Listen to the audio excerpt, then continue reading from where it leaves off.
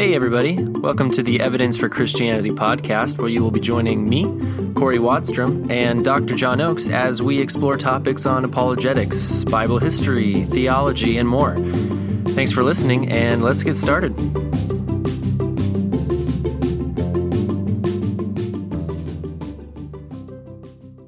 Today's episode is part one of a three-part series titled How Science Shows There's a God. On this episode, we discuss how the universe came to be, or some of the theories of how it came to be, and how the little details heavily suggest it was created by a very smart and very powerful God.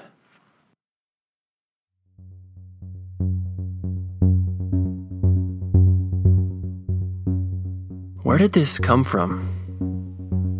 Everything that we see all around us, everything that we have ever seen or will ever see, everything we have felt, experienced, where did it come from? Did it begin? Has it always been? Did all this come from nothing, or was it created? Questions like this can be hard to tackle at once, so we can start from the beginning with something called the cosmological argument.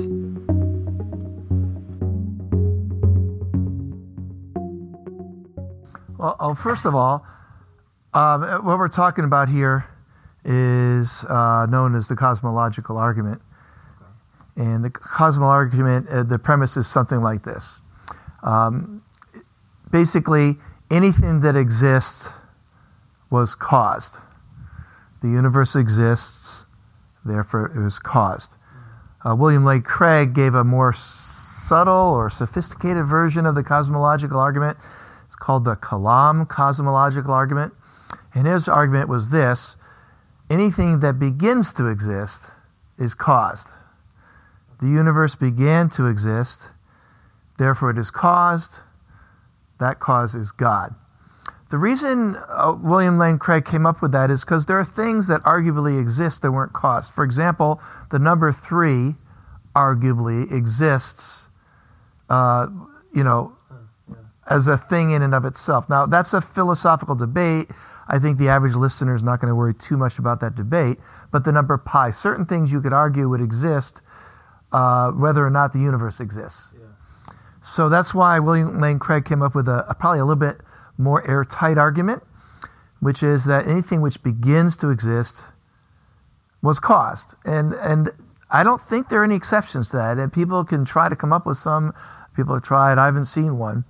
And we know from scientific evidence, or at least we think we know from scientific evidence, that the universe did begin to exist.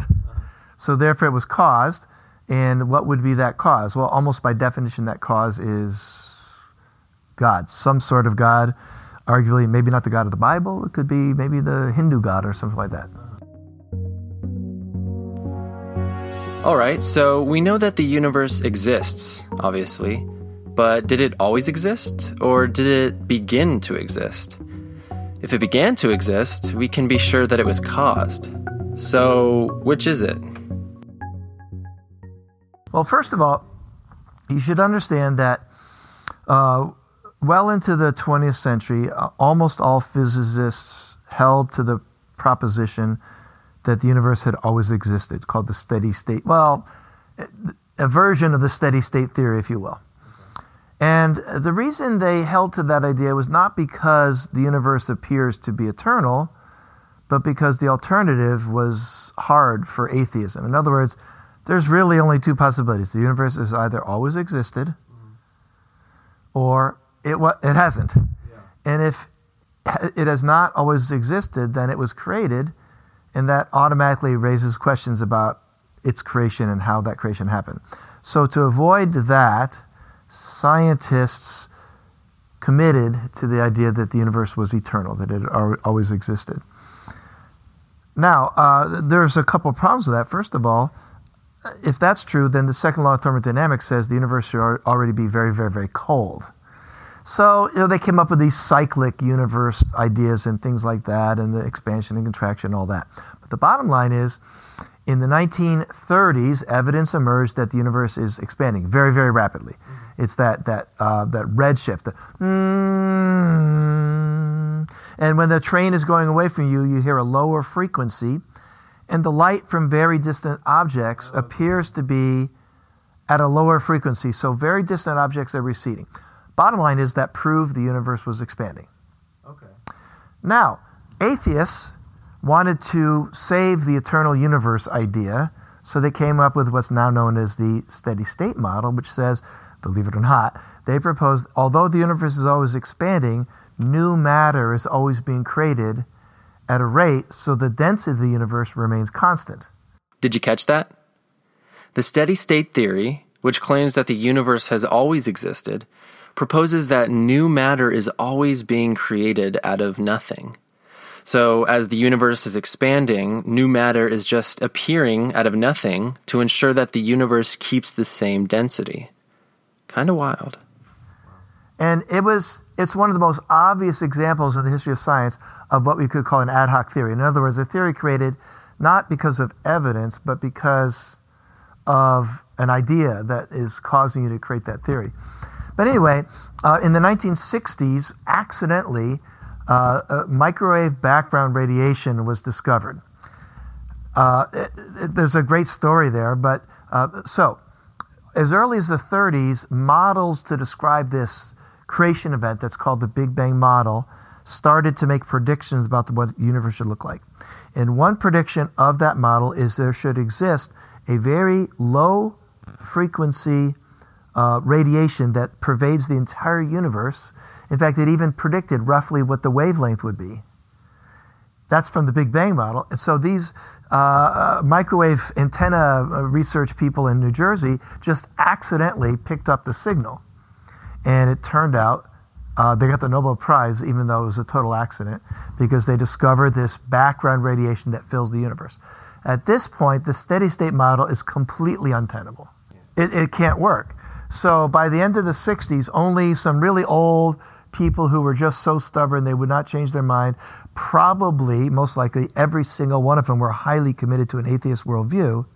Those are the only ones left that believed in this model. So now, science as a whole, with essentially no dissenting views, agrees that the universe is created. The numbers show roughly 13.5 billion years ago. The universe was created before this event, which was not an explosion, by the way. An explosion would be stuff exploding. There was nothing. So roughly 13.5 billion years ago, there was nothing. And then at one instant, in a brilliant flash of light, reminiscent of Genesis 1:1, all the matter, energy in the universe were created. Not only that, but even time itself was created, and even space itself was created.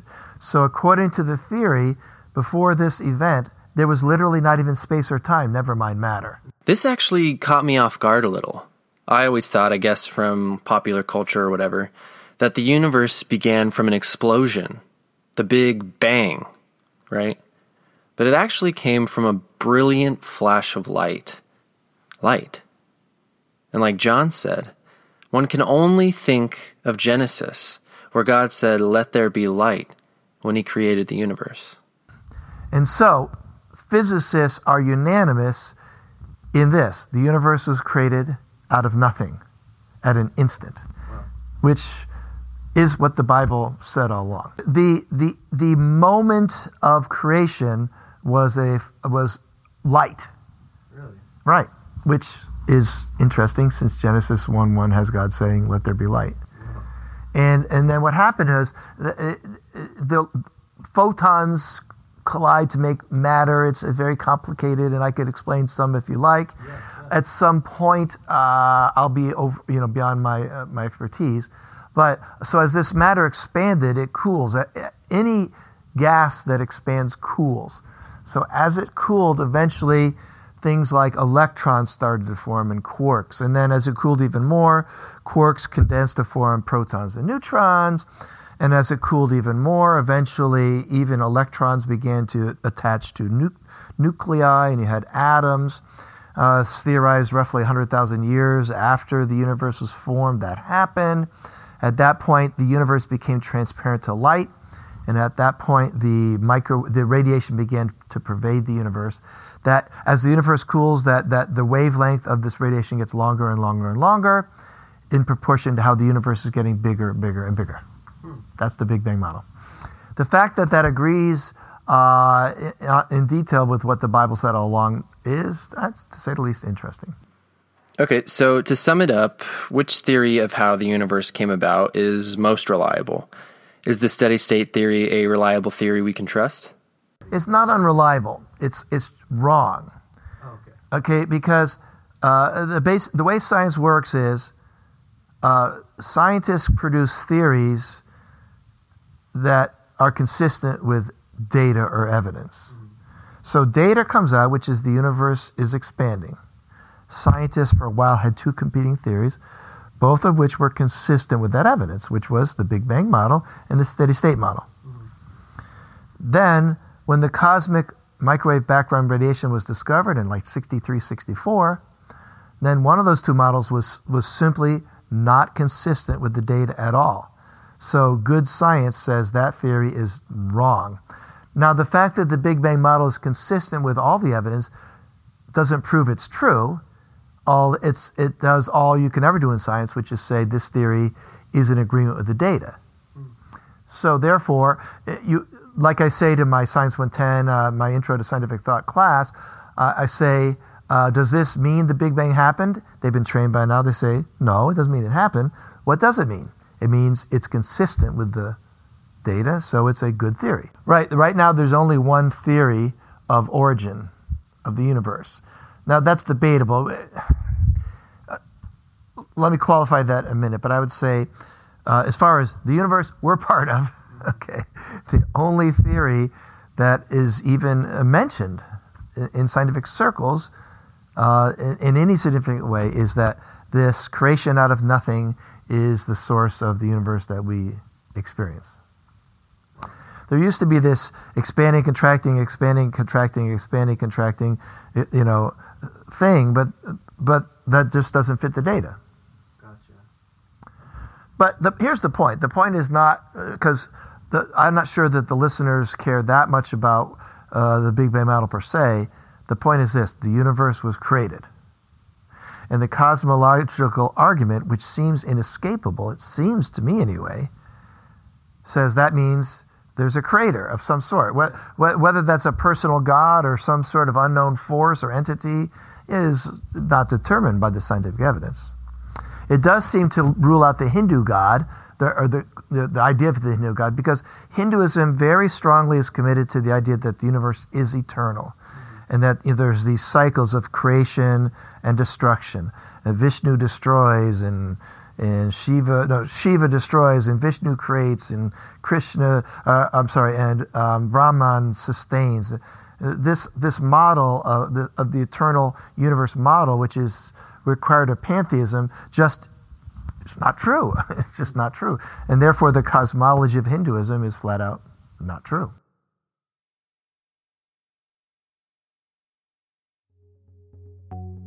So far, we've discussed theories on how the universe came to be, and I've seen that the evidence shows that it was created. But here is where it gets really interesting. Not only does the universe's beginning suggest a creator is behind everything, but the details in its makeup do as well. But this relates to another aspect of the whole Big Bang thing, and that's the idea of the finely tuned universe. Because it turns out there are a number of constants that define sort of the workings of the universe, which are tuned to just an absolutely ridiculous level of precision, so that arguing luck or accident or coincidence seems irrational. For example, the force of gravity, that's one of the four fundamental forces of the universe. The force of gravity obviously is essential to the existence of galaxies and stars, because as the matter expands, what causes it to contract and form, separate objects that exist, like a star or a galaxy or a planet? And the answer, of course, is the force of gravity is what causes that. Well, as those who began to kind of work out the details of the Big Bang model found out to their shock, if the force of gravity that exists was smaller by 1 part in 10 to the 60th, in other words, 59 zeros and then a 1. If it had been smaller by that ridiculously small proportion, matter would have never clumped and galaxies would have never formed. On the other hand, if that force had been bigger than it is by a similarly mind-bogglingly, ununderstandably small 59 zeros and a 1, then the universe would have collapsed almost as soon as it was created. So the force of gravity has a value precise to 1 part in 10 to the 60th. That's equivalent to, say, winning the Super Lotto 6 times in a row. A good question is, why does gravity even exist? The atheist has literally no conceivable explanation to even why it exists. Never mind why it's so precise. Yeah. But anyway, it turns out there are dozens, literally there are dozens of parameters that define how the universe works, such as the size of the nuclear strong force, the size of the nuclear weak of force, the amount of positive charged particles balanced with the number of negatively charged particles. That's a really cool one, because it turns out, according to the Big Bang model, which of course is not proved, but according to the Big Bang model, electrons were created through a different process and a different time than protons were. So there's no obvious reason why electrons and protons would have an equal amount, but they have an equal amount to something like 1 part in 10 to the 30th. And if they didn't, then the electrical force would dominate the universe instead of gravity, in which case none of this would work. So here's the problem then. How do you explain the seemingly, ununderstandable level of coincidence, if you will, that our universe happens to have these properties that are just right for life to exist? And the response of the atheist is to say, well, there's an infinite number of universes, and we just live in the right one. We just got lucky. Well, almost by definition, that is not a scientific theory. Yeah. Because all scientific theories must be both testable by experiment and refutable by experiment. And that hypothesis is neither testable by any conceivable experiment, nor is it disprovable by any conceivable experiment. I'd say it was created not because of evidence, but because people were trying to save the presupposition of atheism. The 4 forces are the electromagnetic force, like the attractive force between protons and electrons. That's the force that holds the electrons on the atoms. That one is finely tuned to a very, very small percentage. Another force is the nuclear strong force, and that's what attracts the protons to the neutrons. Otherwise, you'd have no nucleus, because the protons naturally repel each other. So what holds the nucleus together? The answer is the neutrons and this nuclear strong force, which most people don't even learn about in any college course, because it's kind of, you get to advanced particle physics. But anyway, it turns out that force is tuned not to some crazy 1 part in 10 to the 60th. It's tuned to plus or minus about 5%. So in other words, if that force was 5% larger, there'd be no hydrogen, in which case we wouldn't have stars, Yeah. If it was 5% weaker, we'd have only hydrogen, in which case, well, obviously we wouldn't have life. So that's another parameter that's tuned. Another parameter is called the nuclear weak force, and that's the force that holds the neutron together, essentially. It holds the electron and the proton together to form a neutron.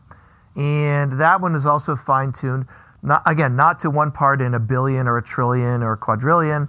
It's tuned to like a plus or minus a few percent. If it went in either direction, you'd have either too many neutrons or too many protons, and the universe that supports life just simply wouldn't exist. Okay, so we have all these things in our universe that are extremely fine-tuned and essential for life to exist. So what are the chances of all those fine-tunings existing together? For example, let's just take 2 of those numbers, which is the probability of having gravity, the force of gravity have the right size, and the probability of having the amount of protons and electrons be balanced. Those 2 together have been calculated to be 1 part in 10 to the 100th. To give you a feeling of how insanely improbable that is, it turns out that it's been estimated that our entire universe, with hundreds of billions of galaxies, each of which have hundreds of billions of stars, if you took all the particles in the universe, all protons, neutrons, electrons, every particle in the universe, that's around 1 times 10 to the 80th particles. So in other words, you need 10 to the 20th universes to have enough particles, and then take all those particles in the 10 to the 20th universes. The probability of picking out one particle in all those things by accident is roughly how likely you would have a universe with the right amount of protons and neutrons and the right gravity force. And in mathematics, what's the definition of zero? They debate the definition of zero. Some people would say if it's less than 1 over 1 times 10 to the 50th, you could say by definition it's zero. So if you were playing the probability game for the atheist to be right, that we just happen to live in the right universe, that I wouldn't want to play those odds. I really wouldn't. I'd say that's not very likely. The way I like to say it is, it takes incredible faith to believe in atheism. I just don't know how atheists who are scientists, I just don't know how they maintain this belief in view of the evidence. And so you have to imagine, what's the reasonable explanation of the facts that we can observe? And I would say you can't prove the existence of God in the sense of mathematical proof. All I can say is the most reasonable conclusion from the evidence is that God exists. And I would say, given the unlikelihood of having a universe that has the right parameters, the only reasonable conclusion is, number one, there is a creator. Number two, that creator is very, very smart. And by the way, we're just beginning to talk about the different reasons that there's design. And number three, that creator is very powerful, because, creating a universe, presumably that's not just, you don't snap your finger. Well, maybe you do just snap your finger and you have a universe.